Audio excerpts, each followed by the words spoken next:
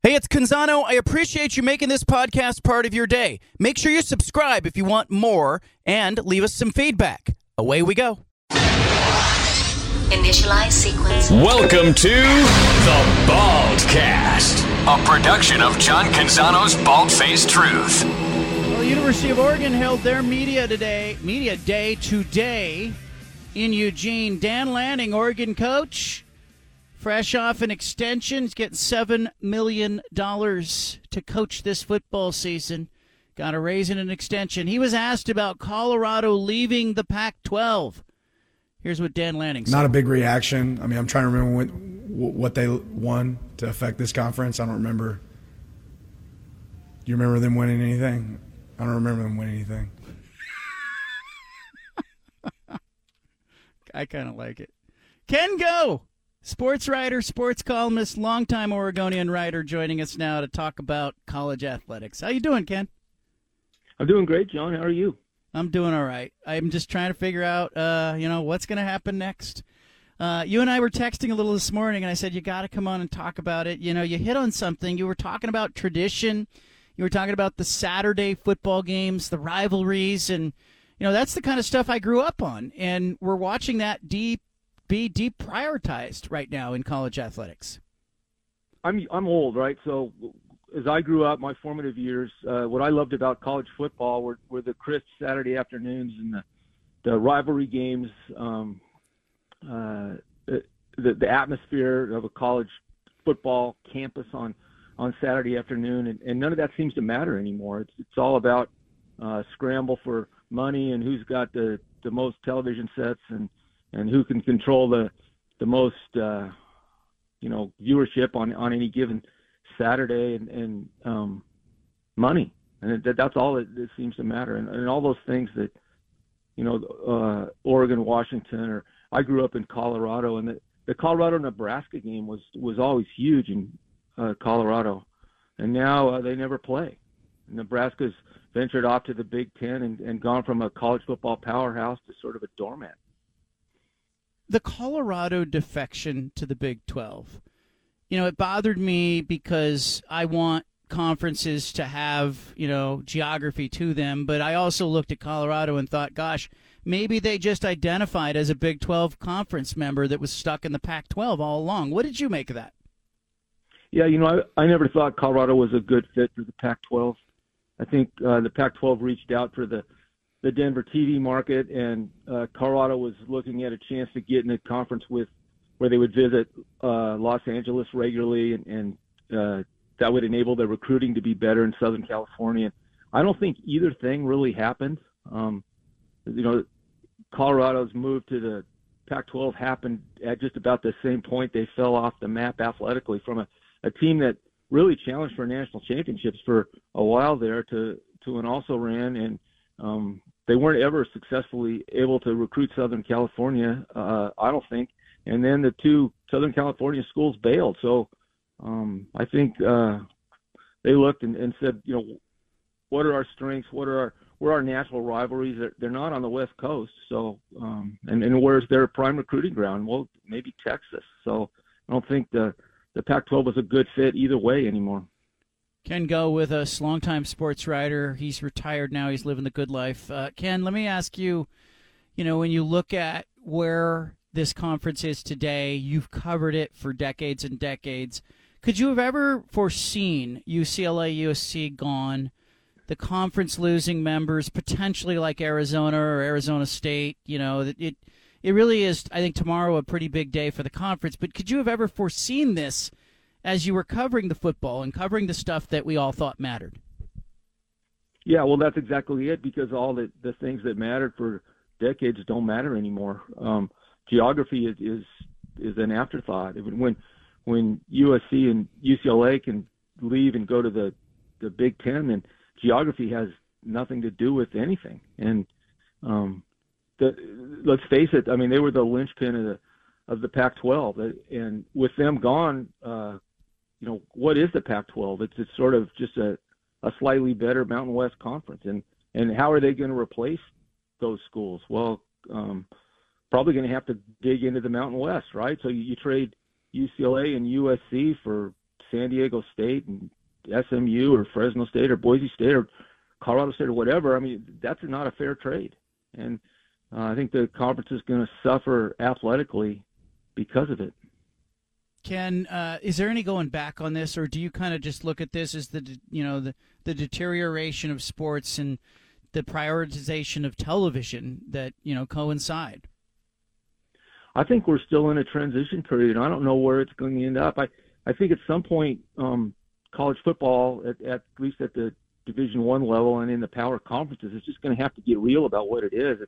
It's not a co-curricular sport that's part of the higher education system. It's a minor league, and the sooner they understand that and come to terms with it and accept it and just be what they are, which is professional, then you're going to have all these weird contortions like we're seeing now with all the conference realignment. And I don't think they sort of got to disassociate themselves from the higher education experience, I think. I mean, and you know what, I read, I'm out of it now, and I follow the happenings by reading you guys who are keeping up on it and doing a damn good job. But the higher education part is forgotten. I mean, that's not an equation at all in any of the stories you write, or a very small part of the equation. It's all about value to your bottom line. How is this? What would Oregon bring to the Big Ten? And it's not about their classroom or their business school or their school of architecture. It's wins and losses and flashy uniforms. And so I mean, it's essentially a minor league now. So let's just cut the crap and let's stop this NIL stuff and just let's pay the players. Let's just come out front. Let's make it a professional league, which is what it is. Quit doing all these weird contortions to try to get around being professional. I've wondered if it did just full boat, open the gates, go professional, how it would stack up given that it would be in competition with something like the NFL for part of the year. Do you think it becomes a complementary piece to the NFL games still, or would people start to view it as an inferior product to the NFL? Well, it is an inferior product to the NFL. I mean, that's not why people love it, right? So what I would think is you got to get back to the things that made people love the sport originally. People get all jazzed for Texas and Oklahoma, or Ohio State and Michigan, or Oregon and Washington, and those are important games not because they're the best games played, but because of the passion that fans have and the players have for those games. I'm just wondering if when UCLA is playing Rutgers, if that's going to move the needle, and is that going to be enough? Ken, go. Yeah. Ken, go ahead. Yeah, I totally agree with that. I mean, I think UCLA just has to look at what happened in Nebraska, and Nebraska actually was better athletically, at least in football, than UCLA is, and now UCLA is going to have all the disadvantages Nebraska had going into the Big Ten and more with the travel component. Ken, Oregon and Oregon State, you covered them for a whole bunch of years. You've seen these programs grow, and they do it different ways. And Oregon State has taken Jonathan Smith and this program to a position where everybody expects them to be a ranked team and compete for a conference championship potentially. We certainly look at Dan Lanning in Oregon and go, hey, they've got the resources, they could compete. What do you make of those two programs and where they are and where they've come from? Yeah, I mean, they're both really good. I think you expressed it really well. They do it in such dramatically different ways. Oregon's trying to build top down. They go out and try to find the best coach money can buy and try to give him all the resources he needs.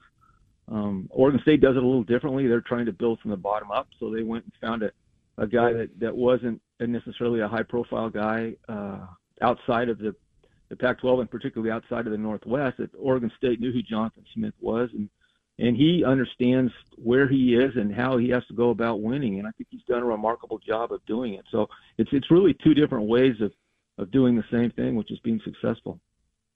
Ken, did you get a sense when you covered that guy that he could be a coach? Jonathan Smith, yeah. Yeah.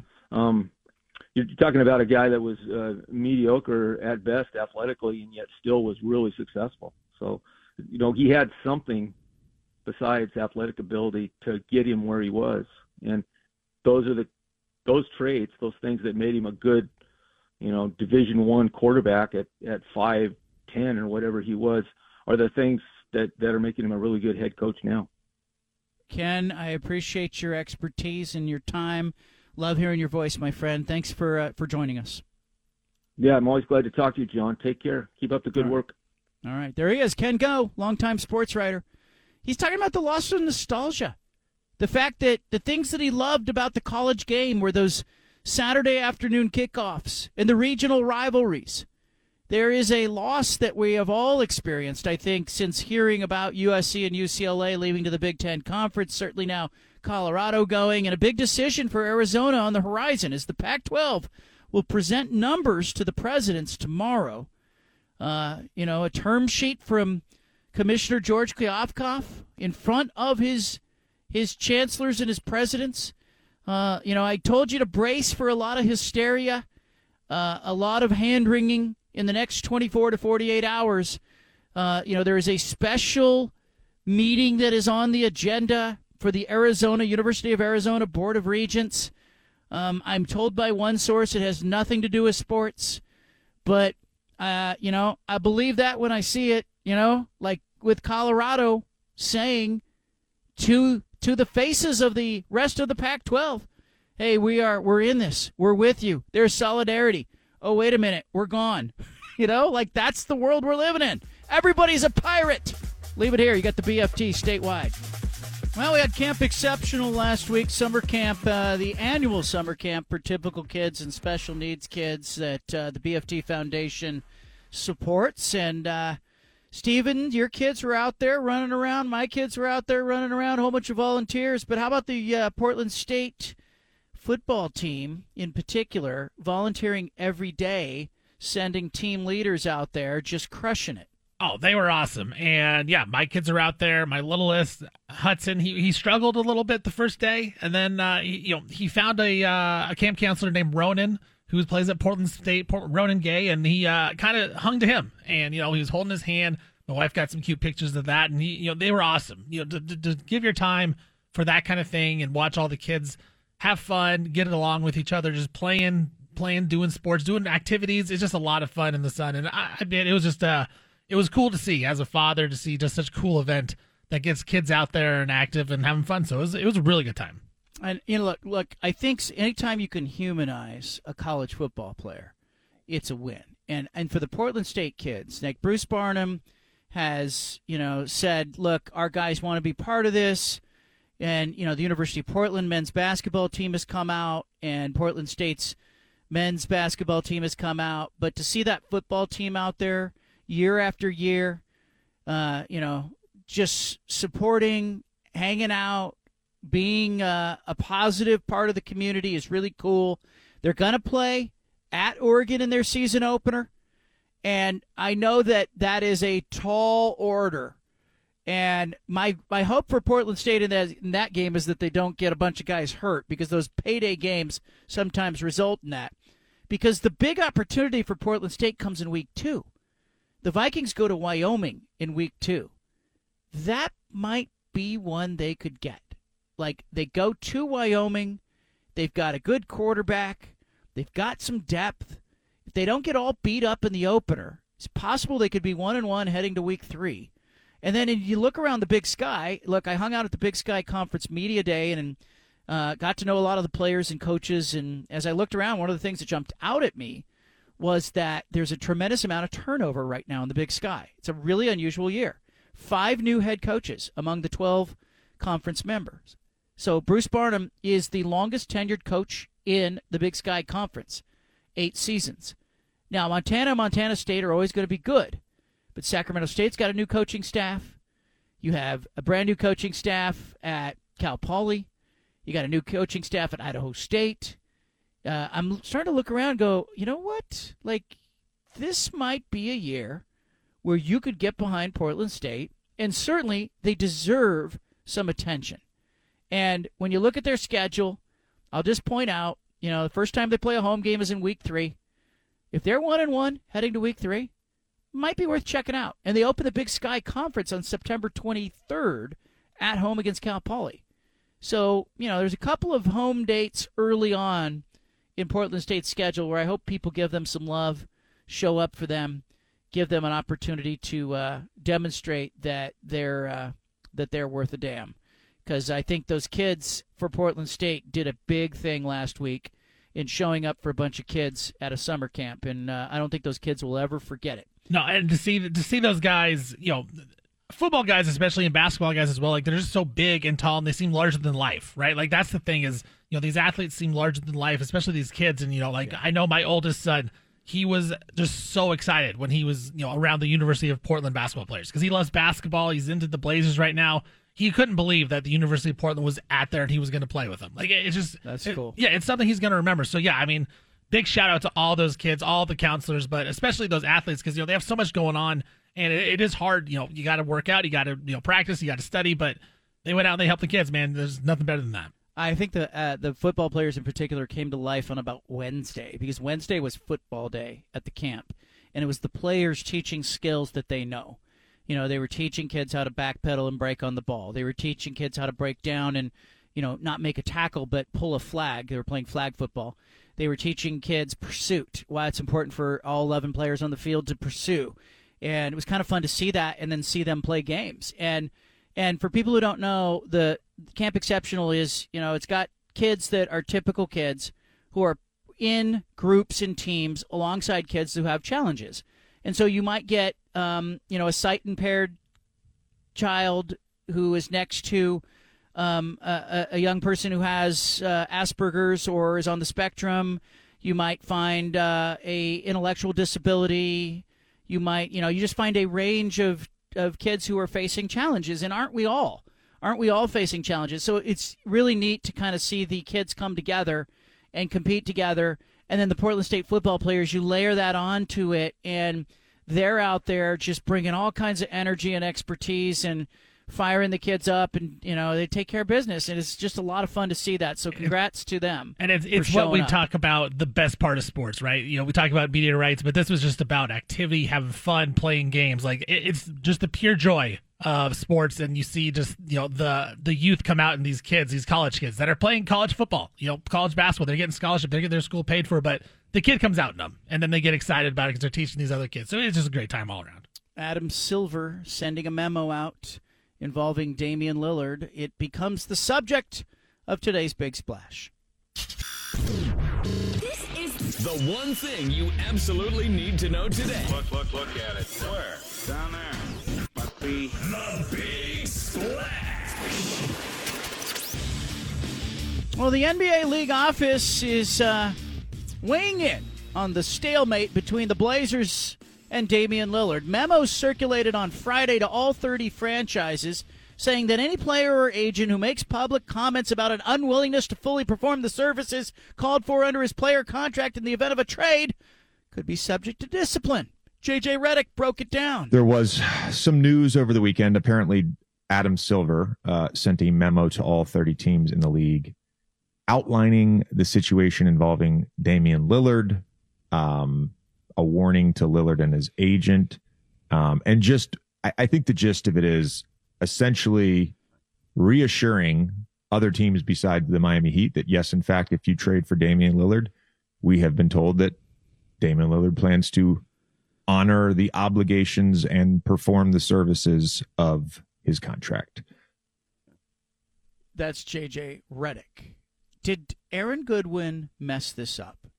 I suspected for a while that in the end, Lillard could end up in a Blazers uniform to start the season. He certainly could if the Blazers don't make a deal, because his trade value in the market was absolutely affected by the actions of his agent. And see, Damian Lillard's in a tricky spot. Why? Because he wants to be the good guy. He doesn't want to be the bad guy. He doesn't want to be the one that says, I want out, I won't play. So he sent his agent to do his bidding, and his agent apparently went around behind the scenes and made it clear that Miami was the only place he would go.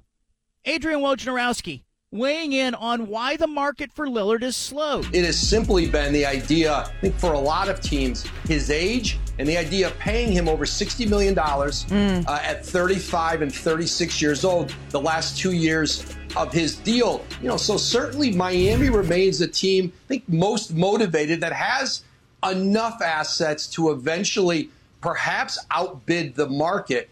The problem is, listen, Portland looks at what Miami has, doesn't love it, and keeps hoping something better is going to come along.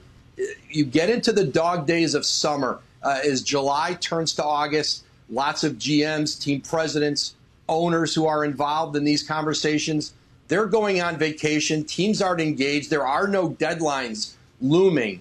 And that certainly has slowed up this process. Miami's not going to bid against itself and keep upping its offer when it doesn't think Portland necessarily has anything comparable. That's why this is dragging out and why it may continue to drag out. The next real deadline is the start of training camp in late September. That's certainly going to be a moment of truth for the Portland organization. Do they want to bring Lillard back into camp with all of this swirling around, or do they at that point take the best offer they can get out there? I think they are willing to go into camp, and I, in fact, expect that. Do you think they go to camp with Lillard in uniform? I think he starts the season as a Blazer. That was a question for you, Steven. Oh, well, yeah, we ran out of time. Sorry. We'll talk about it in the second hour of the show. Plus, we interrupt this broadcast with a special announcement from the Bald Face. Hey, sorry to interrupt the podcast, but if you want to listen to more of the Bald Face Truth Radio Show, including more of this segment that you're listening to, make sure you subscribe on SoundCloud and iTunes to the Bald Face Truth Radio Show. Thanks for listening.